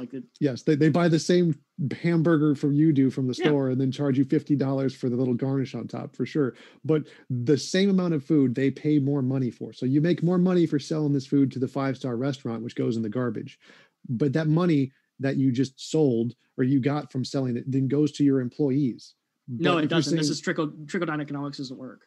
Well, I mean, literally, some of it does. It doesn't. Some of it does, sure, yes, but it's not enough. If you just gave that money if you just like fed, like say your employees are starving, and you're like, oh well, some of the money goes down. Just give the food to them. Just give them the food. Why not? Different topic, but so again, my policy is I think there needs to be a pay cap for CEOs and shareholders based on the number of employees they have, but different topic. So I agree that there needs to be re-regulation to make more of the money CEOs get to more of the workers. I agree with that. But if you're suggesting we take that food and instead of giving it to the 5-star restaurant, we give it for a cost to Africa to feed the African people, that money that was going to the employees is now gone. Yeah, I mean, I don't think necessarily that like that is the best way to do it. I was just saying food to Africa as like a hypothetical. That's not my like. I would say focus on like if I were talking about like policy here, I would say focus on domestic stuff first and then do international. Like yeah, that's fine. I think that's. I agree with that for sure. Yeah. With that, we will jump into the Q&A. Thank you for humoring me, fellas, and we are wanting to remind you folks, thanks for being here, and our guests are both linked in the description at the very top. So with that, jumping in, appreciate your question. We got Nasty Steven Steens already. Thanks for that, Steven. And Kotu Metal, thanks for yours. Why don't these debates get date stamps? We may do that. Thanks for that idea. I appreciate that. And Immortal Sirens, thanks for your donation. And Flat Earth Guy, for James, appreciate your support, Flat Earth Guy. And Mike Billars says 200 people and enough resources to feed only 100. First thing that gets fed is T-Jump's chair. Thank you very much, Mike. And next up, Sphincter of Doom says simply looking at the available aggregate resources ignores the cost to create them. Redistribution without regards to costs disincentivizes production, leading to fewer overall available resources. I think that's for you, Well, I mean, if you compensate them, it all matters about compensation. Generally, if you compensate someone more, they're going to produce more on a certain extent. So the whole point is like you just compensate them more. I mean, this is how subsidies work. Like this is just like we've had the corn subsidy like that for the long time. That's why we're producing a lot of our food is because we have subsidies. Subsidizing it just, yeah, and sugar, yeah. And that does produce bad outcomes on a certain extent. But if you wanted to, feed people, or if you wanted to end hunger, you could do it. Just subsidize stuff. Gotcha. And Sphincter of Doom strikes again, says, quote unquote, if you work, ... means people who don't work won't get any part of society. Getting the luxuries you want is a profit motive, profiting from labor. I'm for a UBI, by the way, so I wouldn't agree with that. Next up, I mean, I'm for UBI as well. Gotcha. And Chris Gammon, appreciate your support. Says, both of you are making great points. I can't decide who wins. In a couple sentences, make your best argument. Thank you. So maybe in 2 sentences, each of you, this is the tiebreaker for Chris. If you each of you in just 2 sentences make your best argument, and he'll compare. Yeah. So I think our analogy of the schools was really, and the scientists was really good. So I think that a better society is going to be produced by producing equality and giving some of the resources to the scientists who may not need it for the quality of life, but will use that for innovation, which can then be applied across the entire society. And I think that's a better system than an equity-based system where we take that money and instead of investing it in the innovation of the scientists, give it to try and benefit the quality of life of the poor people.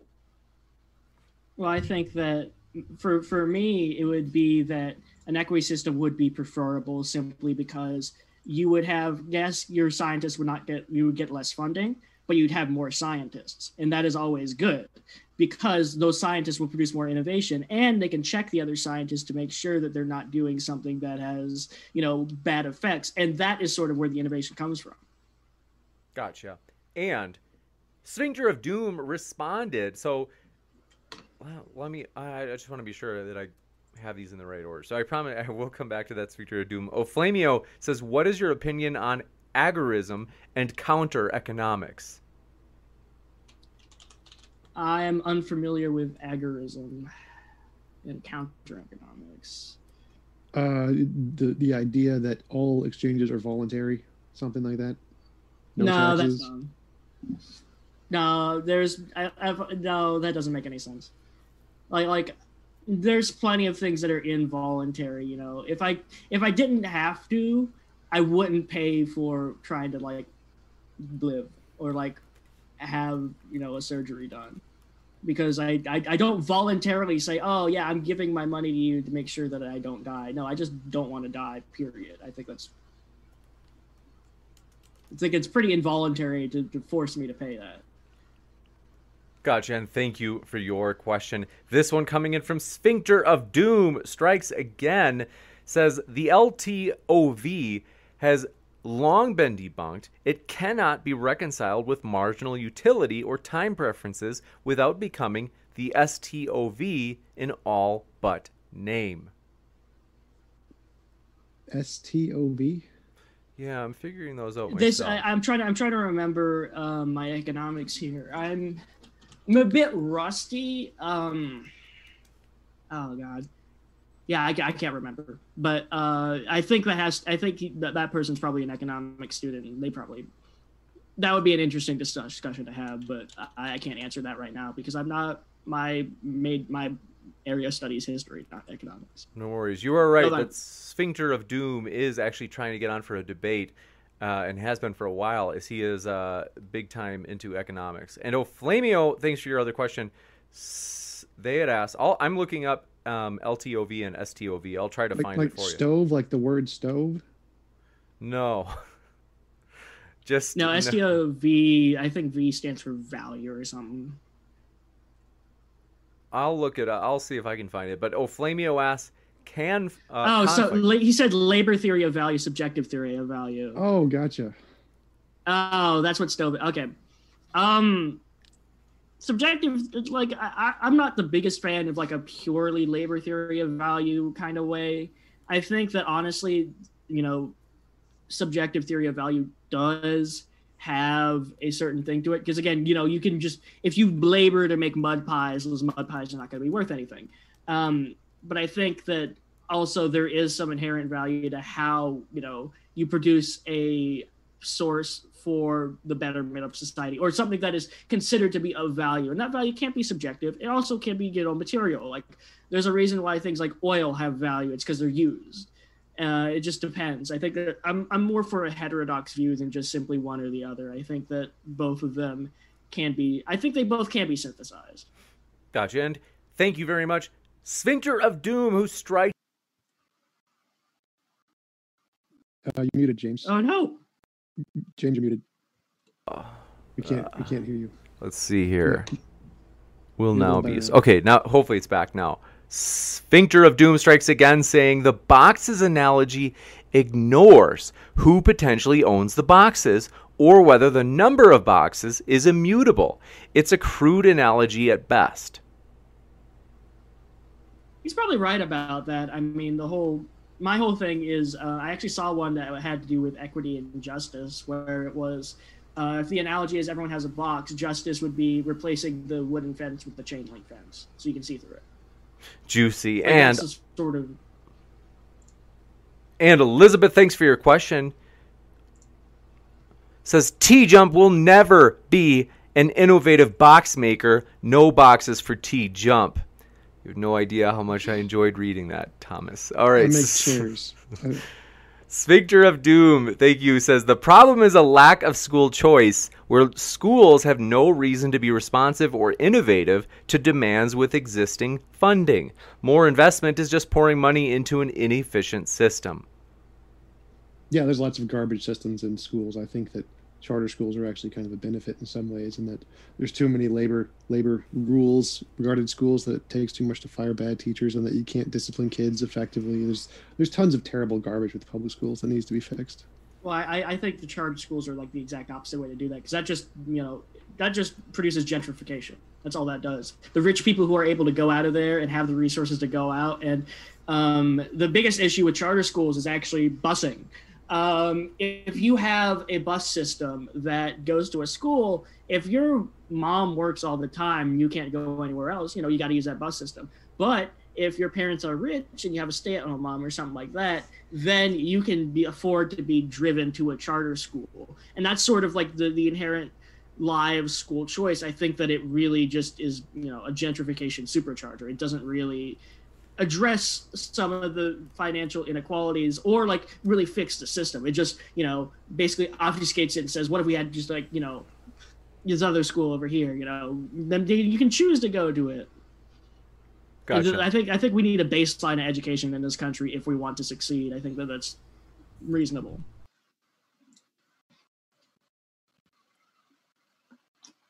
I think you're muted again. Mic broke.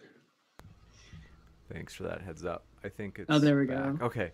Next, Sphincter of Doom said, the best way to not have innovation is to guarantee funding regardless of innovation.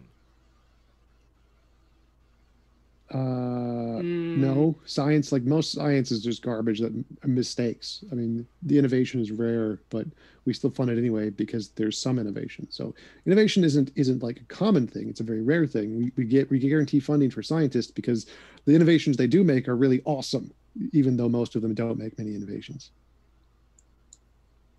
Next up, Mike Billars says, T-Jump, do you think the same amount of money, say $100,000,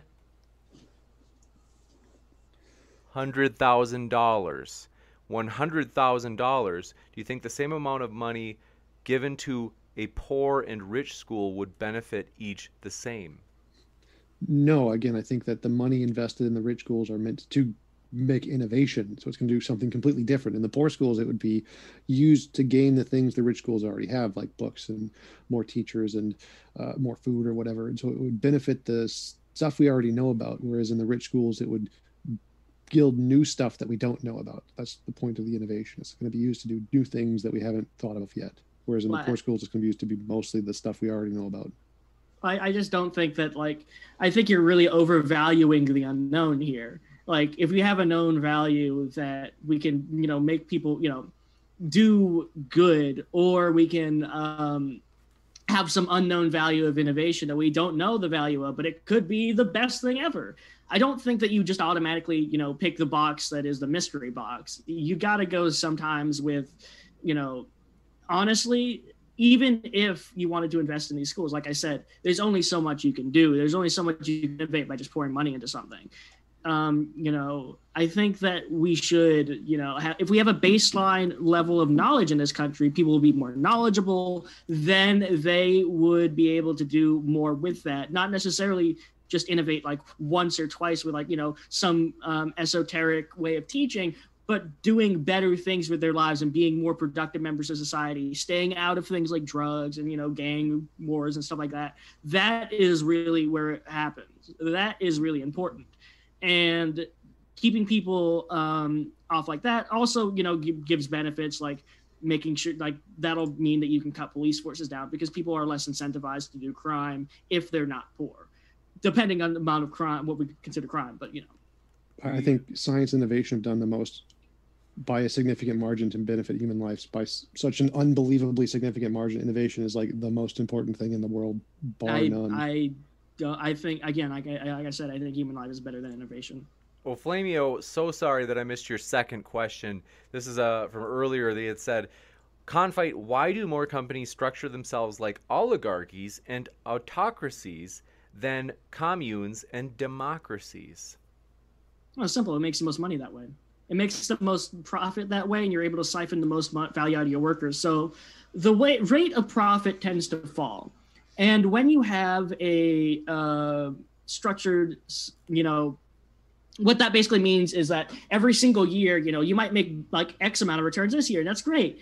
And then you'll make a little bit less returns. Even if it's more than last year nominally, that rate tends to go down, given just naturally. And if you're an oligarchy or something like that, what you can do to artificially inflate that rate is cut the people down below you off. This is where you get things like people cutting minimum wages back, people cutting your hours back, and doing things like that. All that money, or like bare bonesing at jobs, that really is where that comes from. So it's a way of essentially making the most money for people at the top because they have the most money to invest in there, and then they want to get the most money out of it. It's not like benefiting society in a certain way. It's technically morally neutral, but it tends to lean on like morally just immoral because of the fact that because of the nature of it, because it is exploitative. If we want to go like in a Kantian sense, it's using people as the mere means. I think most companies are started by individuals or a small group of individuals. And so they're the CEOs of the company, and they usually rise to take most of the money because they invested in years for nothing to try and build this company up. And they usually like to pay themselves more because they own the company and did all the work to start it. I would say also doing all the work is a little bit of a fallacy because there is a lot of companies where people have, they just have lots of money, so they just invest in random stuff, and they can fail over and over again in a lot of these businesses. You're much more likely to, if you're rich, to just make a ton of businesses and, see whatever sticks on the wall, and then later do, whatever, and then say, oh, well, I just had this one business I invested everything in. It's like, well, that one just tended to work. Poor people don't have that advantage. They can only maybe start one business. Next up, Sphincter of Doom says, CEO pay is a red herring. You could redistribute the CEO pay of a Fortune 500 company to the workers of that firm, and it is pennies more an hour. Well, yeah, CEO pay is like Jeff Bezos gets paid like $80,000 a year at his CEO salary. All his money comes from his stocks. The problem isn't the pay because they don't care about the pay. They care about the stocks, so they don't have to be taxed until you take them out. And there's lots of ways to avoid that. So yeah, the pay isn't the issue. It's the stocks. The stocks are a way to avoid taxes and to make significantly more money without having to do anything. So the issue isn't necessarily the pay. It's the stocks. Juicy end. I agree with T-Jump, and I just wanted to say, and that's why I dislike capitalism. Very juicy. Ye Horde, thank you for your super chat set. I love you, James. I hope you have a good week. Appreciate that. That means a lot. And thank you, Luis Ramiro, who says, Confight, did you take into consideration the level of skill in risk management as a factor when thinking in outcomes of productivity and return on investment? If yes, how did you take it into account? Well, I think that one of the biggest I have all these fucking mannerisms and phrases that I keep using. I'm sorry for the audience. My brain works a little bit too fast, and I put random things in there in order to try to put something out there. But one of the things that we do is we really overemphasize the amount of risk and overvalue that. Like, there is risk in starting a business. You can fail, and that is true. And I think that people should be rewarded for trying to take that risk and doing things like that. But I think that it is when you're talking about people that have like shitloads of money, you're able to fail more often, and therefore, you can afford to do it. So a lot of these people who have if you're like a mom and pop shop and you don't have a whole lot of money or generational wealth, the issue really is generational wealth. Because when you're like a mom and pop shop, like if your business fails, you're done, you're on the street. But if like you're the son of some billionaire, your business can fail like 10 times. And we see this all the time. You can make all kinds of stupid ideas, and that's fine. You'll just fail, but you fail upwards. And that's sort of the issue, is that not everyone can fail upwards. Gotcha. And thank you for your question. This one coming in from Sphincter of Doom. He is bringing the hammer down. Here he comes again. He says charter schools are admitted by lottery primarily, and minorities are overrepresented in charter schools. I'd have to see that data. You'd have to show me that data. If you can show me that data, I'd be happy to admit that, and we can talk about what that means exactly. But I haven't seen that data beforehand. Gotcha. Well, he's actually right, because most charter schools are instituted in poor states. Most richer states can afford private schools, so they don't need charter schools. But you're right that charter schools do discriminate in the way that they operate, that do disenfranchise poor students in some ways, but mostly they harm the teachers because they get rid of the unions. Yeah. That's the thing that most people argue against charter schools, but I think that's a good thing. I think it benefits the teachers. You can fire bad teachers and get rid of bad students much more easily than in the unionized public schools. Collective bargaining is a huge way of, I think that you can still get fired if you're in a union. Like, that's not necessarily a thing. If you do something that is a fireable offense, you can get fired. It's just they can't fire you for whatever reason because they want to, pay someone less to do your job. Like, I think that's a good thing. And we've seen teachers unions in this country do very good things. There is a West Virginia teachers union strike in 2017 that was able to get more resources for, impoverished kids, and also help, people. I think that that's really a good thing. I think that unions are, good. That's why I'm a syndicalist. I like unions. Unions are good. Well, I disagree because of the tenure thing about those teachers not being able to employ newer teachers who might be better. There is some problems with like that, but I think that it's overstated to the point of not necessarily. That's just a problem with you can tweak unions to make them better. You shouldn't just like throw the baby out with the bath, I suppose. Next up, Sphincter of Doom Relentless says scientific innovation. I better get some of this money, James. Sphincter of Doom is funding this entire channel. So yeah, Sphincter of Doom is a regular, and he's hugely into economics, and he says scientific innovation is being funded for innovation, and with competition, schools are not. I think, again, we overemphasize competition and everything. Like, the biggest thing that really leads to innovation is adversity, not competition. So if you look at this, a great example of this, I'm a huge World War II nerd. I love World War II planes and stuff. Prior to the 1930s, there was a lot of competition in, aerospace industries. And but the issue was there's not necessarily a whole lot of innovation because of the fact that the status quo that was there was being upheld by people who were making these, whatever planes. You have things like the Brewster Buffalo. You have things like the F4F. What really started, to get people to really look into jets, because jets were a thing in 39. People just didn't consider them to be anything because they were like, it's not that great. What really considered them to be a thing was the adversity of going to a war and testing it out. If you have an innovation, that's all well and good. It doesn't matter if there is a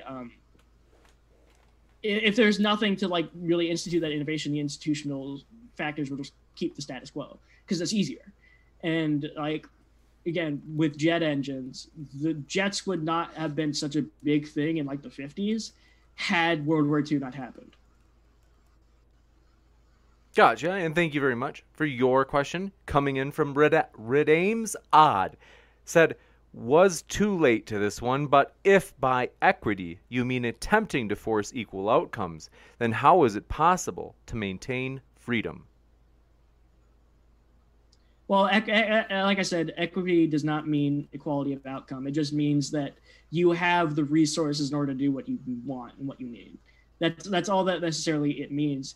Like the state is not if equity is investing in schools, quality of outcome would be like mandating people don't graduate from school until they have a certain certain level of education. Yeah, that would be a quality of outcome.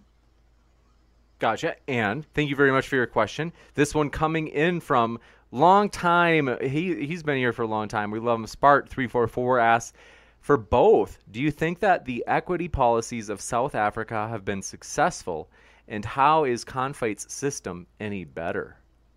No, it's been horribly unsuccessful. I think the ones he's referring to is where the South African nation started to take white-owned farms and give them to black-owned farmers, and it caused the destruction of all the crops, severe food shortages. So that had a negative adverse effect because they took the skilled farmers who had been doing it for years, took the farms away from them and gave them to unskilled farmers who didn't know how to do it well, and it destroyed all the crops.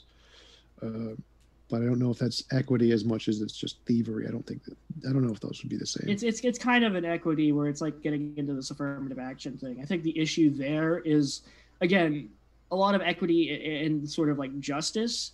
You really want to focus on education. So had they done, had these farmers train these black farmers, nothing would have really fundamentally changed. The issue is they just didn't know how to run it. You don't just give people stuff and then say, we've achieved justice. Justice is a lot more different than that. You need to focus on the underlying systems. And it's not just redistribution, period. You need to focus on how people understand things and relate. Because if you give a man a fish, you'll feed him for a day. Teach a man to fish, you'll feed him for a lifetime. That's the sort of thing. Juicy. And Silver Harlow has brought the hammer down. He says, T-Jump, giving the money to the rich school won't increase innovation in teaching. It will expand their football program. Yeah, I think that we spend too much money on sports, and it's stupid. I agree. More money in science, less money into sports, for sure. Juicy. And thanks for your question. This one coming in from Augmented Space says, can you ask Khan what the difference is between a furry and a Therian? Okay, this is easy. Therians generally believe that they are an animal. Furries just want to.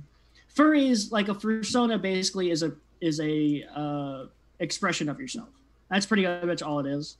Therians have a psychological belief that they are an animal. Furries do not. Furries just like anthropomorphic art. You learn something new every day. Thank you very much. Eminent Reflection, appreciate your question as well. Says, sounds like both sides are arguing equity is the better goal, but differ in whether it's possible. Is that accurate? Yes, that is completely accurate. Like if we had infinite resources, equity is great. I think like my model, the best of all possible worlds, gives everyone equity for sure. The problem is we don't have the resources to do it. I think my criticism of that is just that I think that we do have enough resources to do it. We just, there are systemic factors that make it so we can't. You got it. And Ryan Price, just two more questions. Ryan Price says, for Confite, why should a part-time cashier have as much access to resources as someone with 2 full-time jobs? I don't know exactly what they're talking about. I mean, in an ideal system, you can have one full-time job. If he's trying to talk about unions and whatnot, part-time work is a very You would have to do some sort of like partial ownership of a share of a company for like part-time stuff. Full-time work would be a little bit different. I'm not exactly sure what they're asking there. I think that's what they were asking. But yeah, I mean, I think also just like under like a socialist system or whatnot, I think that like having a luxury market, like if you work more, if you work more than you need to, you should get more. I think that's fine. Like that, but it shouldn't be if you work more than you need to, you get food. Like I think that's immoral. I think that's bad. Gotcha. And thank you very much for your question. Robert Bowl, good to hear from you, says, can you ask both of the guests how education should be funded and how much should be invested? I think that was probably covered. You guys feel good about that, or is there anything? No, I think he's actually right that the way that education is currently funded based on housing prices is completely garbage, and we definitely need to toss that out and give more of a voucher system. I really like the voucher system. Forget the big libertarian, what's his name? Forgot his name, but the voucher systems, the libertarian voucher system, not the Republican one. The Republican one is garbage, but the libertarian voucher systems work significantly better than the housing systems. Gotcha. I think it does work better, but I think we can do even better than the libertarian system. I do agree that I think the libertarian system is like better than what we have, but a lot of things are better than what we have. So you got it. And Sphincter of Doom. I love debate callouts. Basically an offer more so, but he just in the last second said, would either debater be for a part 2 of this debate, 2v2 style in the future? Sure. Oh, baby. I'd be down. I am not the best. My focus is mostly on, like I said, history, but I'm always down to get schooled in economics. I can try to read up for the next debate, so sure. That would be epic. So we hope to host that. That could be a lot of fun. And thanks, Ryan Price, for your positive feedback. Said, good debate overall. Thanks. And, well, we have to say, folks, sorry if we didn't get to your question, but just to let the speakers out of here on a decent time, we want to say thank you, everybody, for hanging out with us. Thank you so much to our guests who are linked in the description. Folks, if you want to hear more from our guests, it doesn't have to stop right now. You can go to the description, and at the very top, their links are waiting for you. So, thanks, everybody. I will be back in a post-credit scene in just a moment to update you on upcoming debates that we have going on. And so, thanks, everybody, for hanging out with us. And thanks again so much to our guests. We really do appreciate you, both Confight and T-Jump.